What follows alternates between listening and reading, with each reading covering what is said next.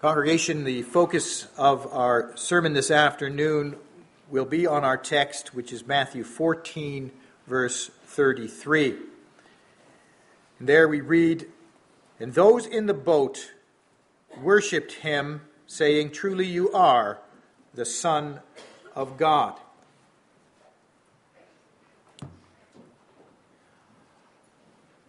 Brothers and sisters, being a Christian does not mean that life is going to be rosy. The Bible does not promise you that life is a bed of roses. So how do we respond when we encounter difficulties or trials and struggles in our life? Sometimes we need to ask ourselves the question, are you confident that you can meet the troubles that you will encounter this coming week? Where do you get the courage to go on each day in the face of trials and difficulties? As a Christian, I hope your answer points back to Jesus Christ, because He is the Son of God. He can help us to rise above the storms that crash all around us and restore true peace in our lives. And so I proclaim to you the Word of God under the following theme and points. A storm prompts a confession, you are the Son of God. And we will see Jesus' revelation as the Son of God. We will see the disciples' confession of the Son of God. And finally, we will see our confidence in the Son of God. Beloved, our climax in our reading in Matthew 14 is found in verse 33. And there the disciples make this confession: "Truly you are the Son of God." And this was their confession, but it had taken them a great deal of time to come to that realization. It was not an awareness that had simply come overnight. No, it had grown slowly over time. Let's face it, how easy would it have been to believe that the man Jesus was also God?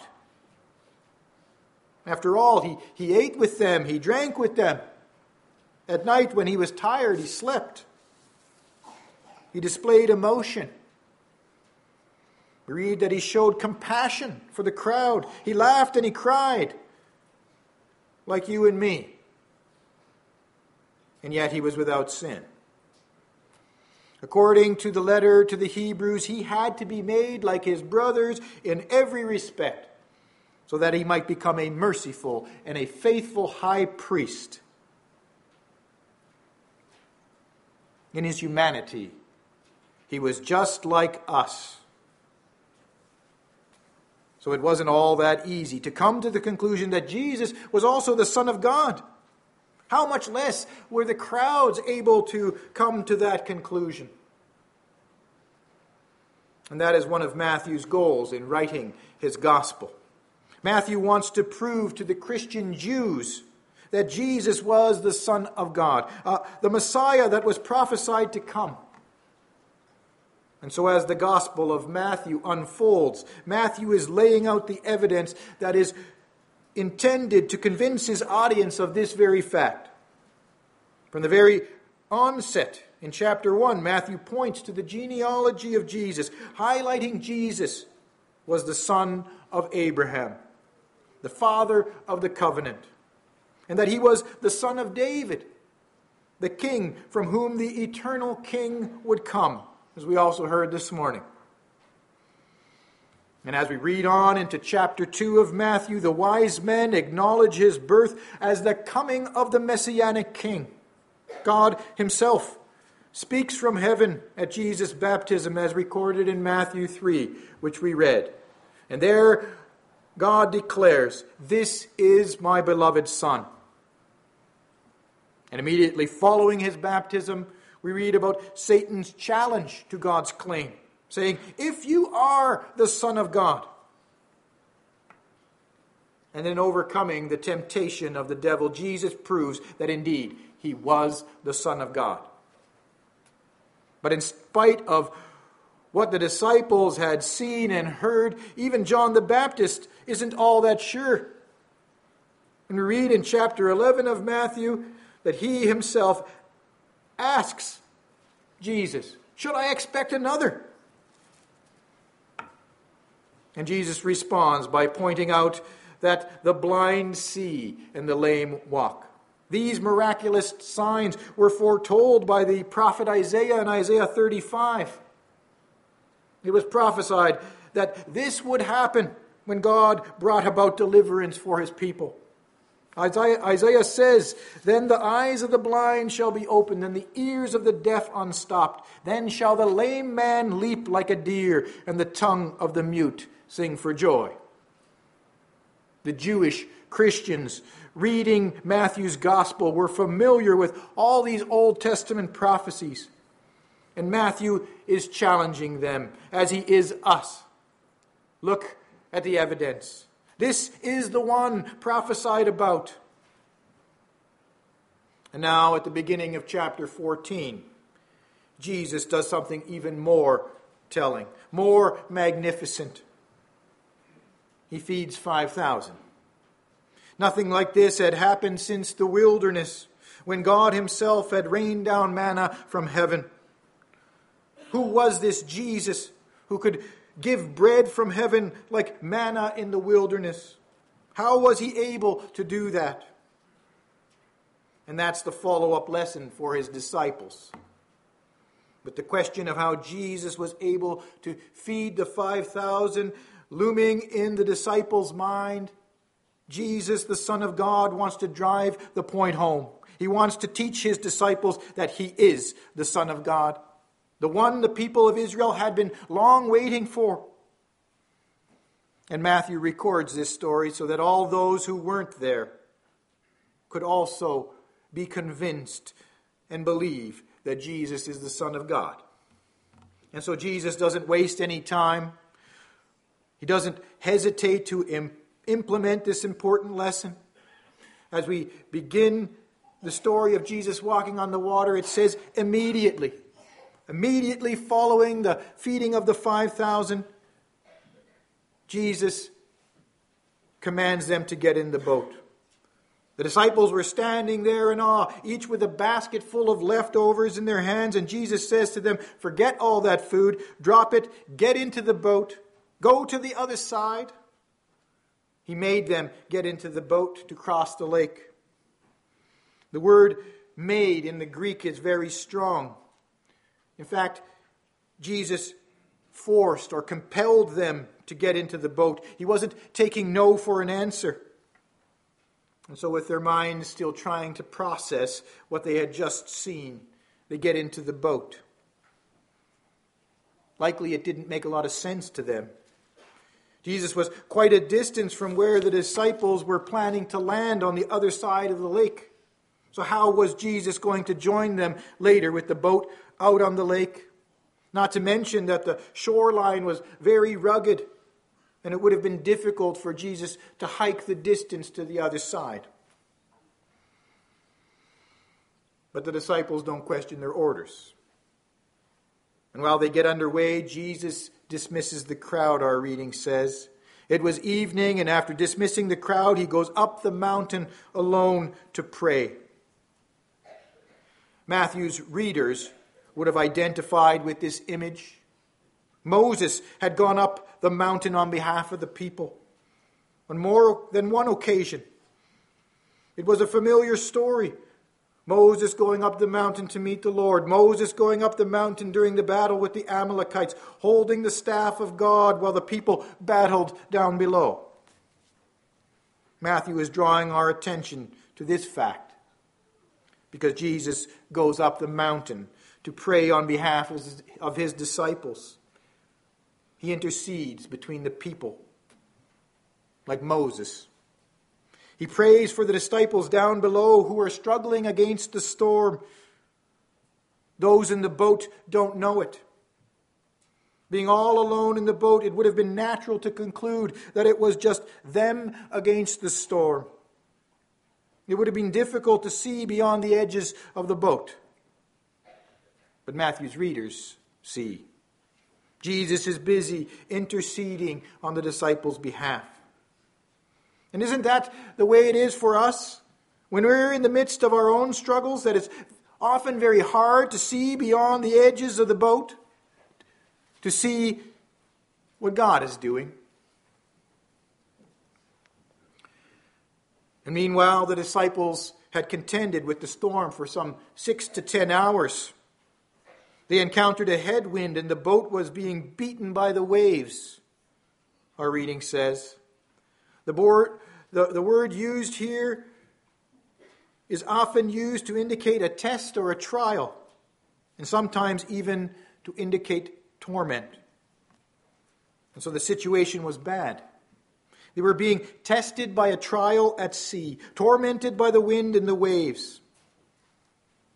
Brothers and sisters, just imagine yourself in the boat beside the disciples, rowing over the swells with the wind howling, and after 6 to 10 hours nearing the point of exhaustion, in the midst of the storm, and with the fear rising, and your hope waning. That's when Jesus comes to them in the storm. Isn't it amazing, brothers and sisters? The Son of God does not leave them to struggle alone, but He goes out to them in the midst of the storm. Our Lord and Savior, after interceding on behalf of the disciples, goes out to the boat, walking on the water. And for the Jewish Christians reading the book of Matthew, the power that Jesus displayed over the water was a clear sign of His divinity. It was the Lord who had opened up the deep and sent the rain that had destroyed the world with the flood. Job even says explicitly that God alone stretched out the heavens and trampled the waves of the sea. When Jesus walked on the water, He displayed power over the elements. By this act, our Lord Jesus Christ shows that He was the Son of God. And He confirms what we read in Matthew 3, where God the Father had declared, "This is my beloved Son." But is that what the disciples initially see? As they struggle against the fierce wind and the surging waves, they look out through the darkness and see the image of our Lord Jesus Christ. They wonder how it's possible.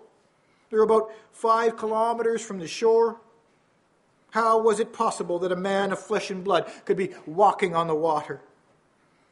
And as a result, they conclude it must be a ghost.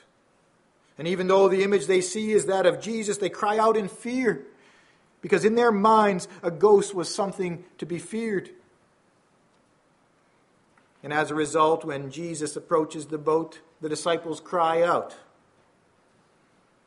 But immediately, Jesus reassures them, saying, "Take courage, take heart, it is I, do not be afraid."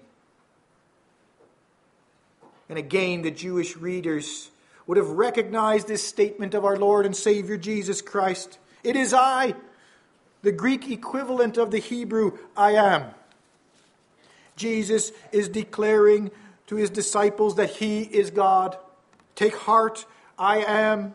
I am is the way the Lord had identified Himself to Moses when Moses had asked who he should tell the people had sent him. Jesus takes that name. Do not be afraid. Jesus is saying, take heart. I am God. Look, I am walking on the sea. And if that isn't clear enough to convince you, then listen up. I am. In other words, I am the Son of God. And so you have nothing to fear. This was the declaration of the faithful covenant God who had delivered his people from slavery, who had delivered them out of the hands of the Egyptians by bringing them through the Red Sea on dry ground. Jesus is saying, that's me. I am the great I am, and I will deliver you from this storm so that you have nothing to be afraid of. And that brings us to our second point. The disciples of the confession of the Son of God.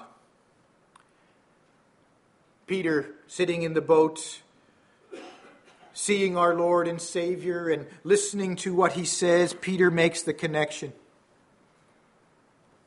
Quickly, he calls him Lord. The Hebrew equivalent to the word used here refers to Yahweh, the covenant God. Peter makes a confession that Jesus was indeed the I am that he claimed to be. And his response is, if it is you. And this was not, congregation, a statement of doubt, where he's wondering, well, if it is you. Peter had just addressed him as Lord. The statement rather has the meaning of, since it is you.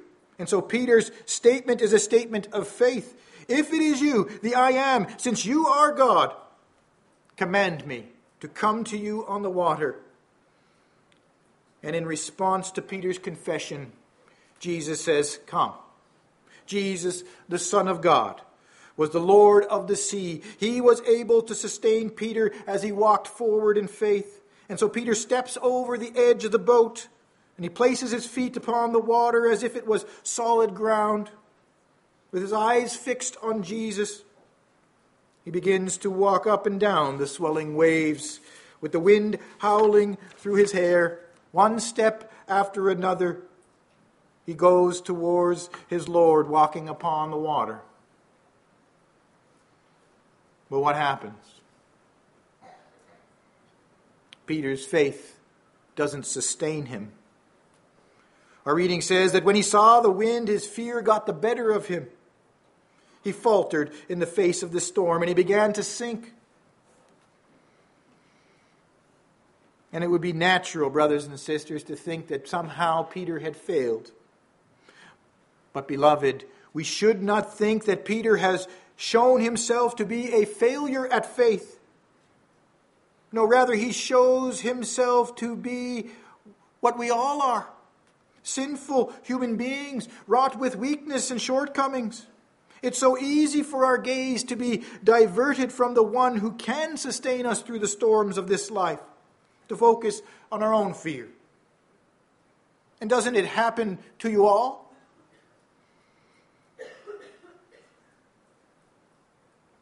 When we place our faith in the Son of God, He can sustain us in life's trials. But how often don't we shrink back under our own fear? I can't bear the thought of never having another drink, another pull of the slot machine, another peek at those movies on the internet. I know I should stand up for the honor of the Lord's name, but what will my classmates, my peers, or my colleagues think of me? I know I should give cheerfully, but there's so many bills. What if I can't make ends meet at the end of the month? And so Peter falters in the face of his fear, like we all do. But in the midst of Peter's faltering faith, he does one thing right. He cries out to the Lord, "Lord, save me." Jesus, the Son of God, had the power to save him. He reaches out his hand and he pulls Peter safely into the boat. In spite of his weakness of faith, Jesus saves him. But he challenges him. Why? He challenges us. Why did you doubt? Why doubt? After seeing Jesus walk on the water and after leaping out of the boat to rise above the storm, why did Peter doubt who Jesus was? He knew that Jesus was the Son of God. And yet his faith fell short. But isn't that the way it works in this sinful world, even among God's people? It's a reminder that your confidence cannot rest in your own faith, as if you merit salvation because of your own personal walk of faith. What Lord's Day 23 says in question and answer 61, not that I am acceptable to God on account of the worthiness of my faith. No, rather true faith rests upon the worthiness of the Son of God. He didn't falter, and he pulled Peter safely into the boat and calmed the storm. And this brings us to our final point, our confidence in the Son of God. So why does it matter that we acknowledge that Jesus is the Son of God? When Jesus asks the disciples in Matthew 16 who they thought he was, Peter replied, "You are the Christ, the Son of the living God." And Jesus answered him, "Blessed are you, Simon Bar-Jonah, for flesh and blood has not revealed this to you, but my Father who is in heaven." The confession that Jesus is the Son of God is a confession of faith. It is a confession that was not revealed by man, but by God. God is busy working faith in our lives. It's what 1 Corinthians 12 verse 3 teaches us. Therefore, I want you to understand that no one speaking in the Spirit of God ever says Jesus is accursed, and no one can say Jesus is Lord except in the Holy Spirit. Jesus used a trial to reveal that he was the Son of God so that his disciples would believe. He worked this faith through the trial that he sent at sea. Sometimes, congregation, the most penetrating lessons are the ones we learn in the midst of our trials and struggles. And during this trial, Jesus reveals to the disciples that he was the Son of God. And when we are brought to confess this truth, then the reality is, congregation, that we are truly blessed. It means that Jesus, the Son of God, is busy revealing himself to us, declaring himself to be your Savior. Sometimes you might wonder why the Lord allows trials in your life, but sometimes trials can be a blessing that help you to see most clearly that Jesus, the Son of God, is at work in your life. And we can be confident that Jesus does not leave us to fend for ourselves in the storm. No, he intercedes for us like he did on the mountain for his disciples. When we are in the boat fighting the wind and the waves, we may not always see it. But Romans 8, verse 34 reminds us that Christ Jesus is the one who died. More than that, who was raised, who is at the right hand of God, who indeed is interceding for us, because we are unable to overcome the trials of this life in our own strength. Jesus went to the cross, suffering the greatest trial ever experienced by a man. He was punished for your sin, so that when you are in the boat struggling against the wind and the wave, you can count on him to defend and preserve you.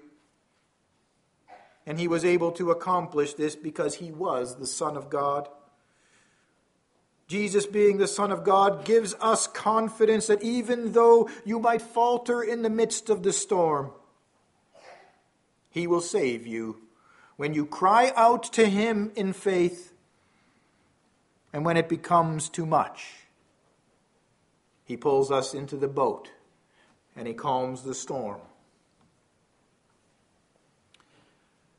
The disciples took what they had learned to heart.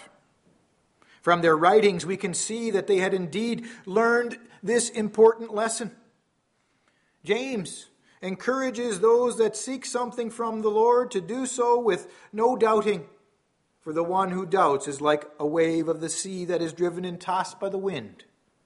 Believe that the Son of God can answer your prayer. After all, he could walk upon the waves of the sea. He does not leave you on your own, but he intercedes for you.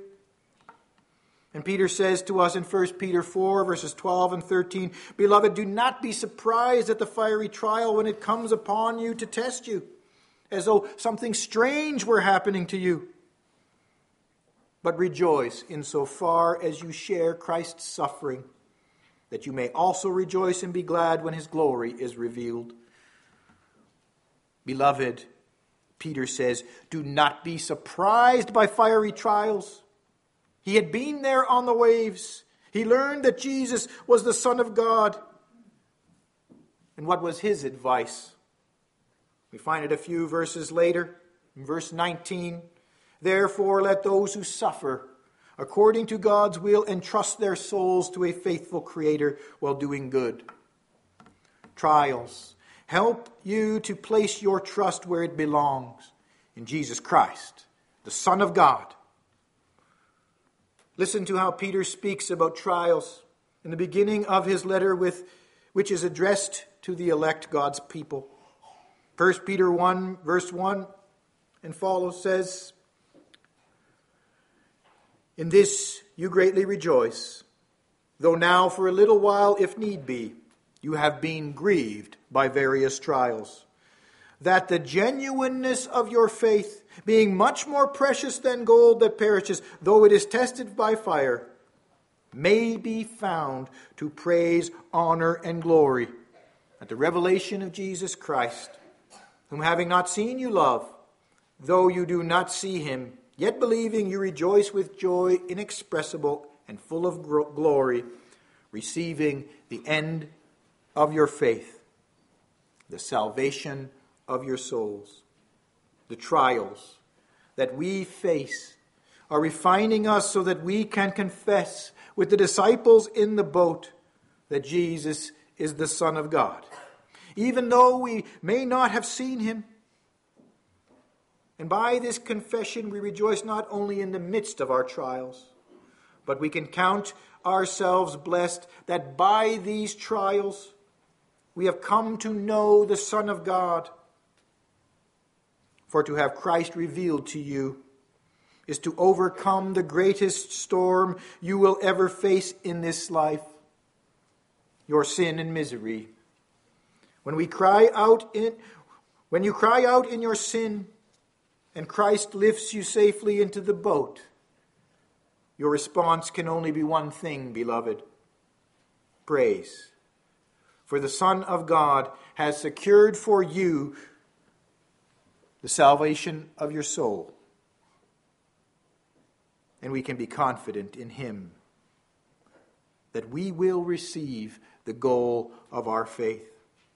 Brothers and sisters, Peter confesses his faith that Jesus is the Son of God, and in that moment of certainty, he steps out of the boat, rising above the adversity of the storm, and with his eyes fixed on Jesus, he walked upon the water.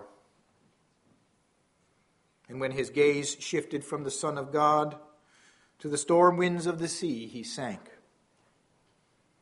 Yet he was not lost. That is because the Son of God does not falter like sinful human beings.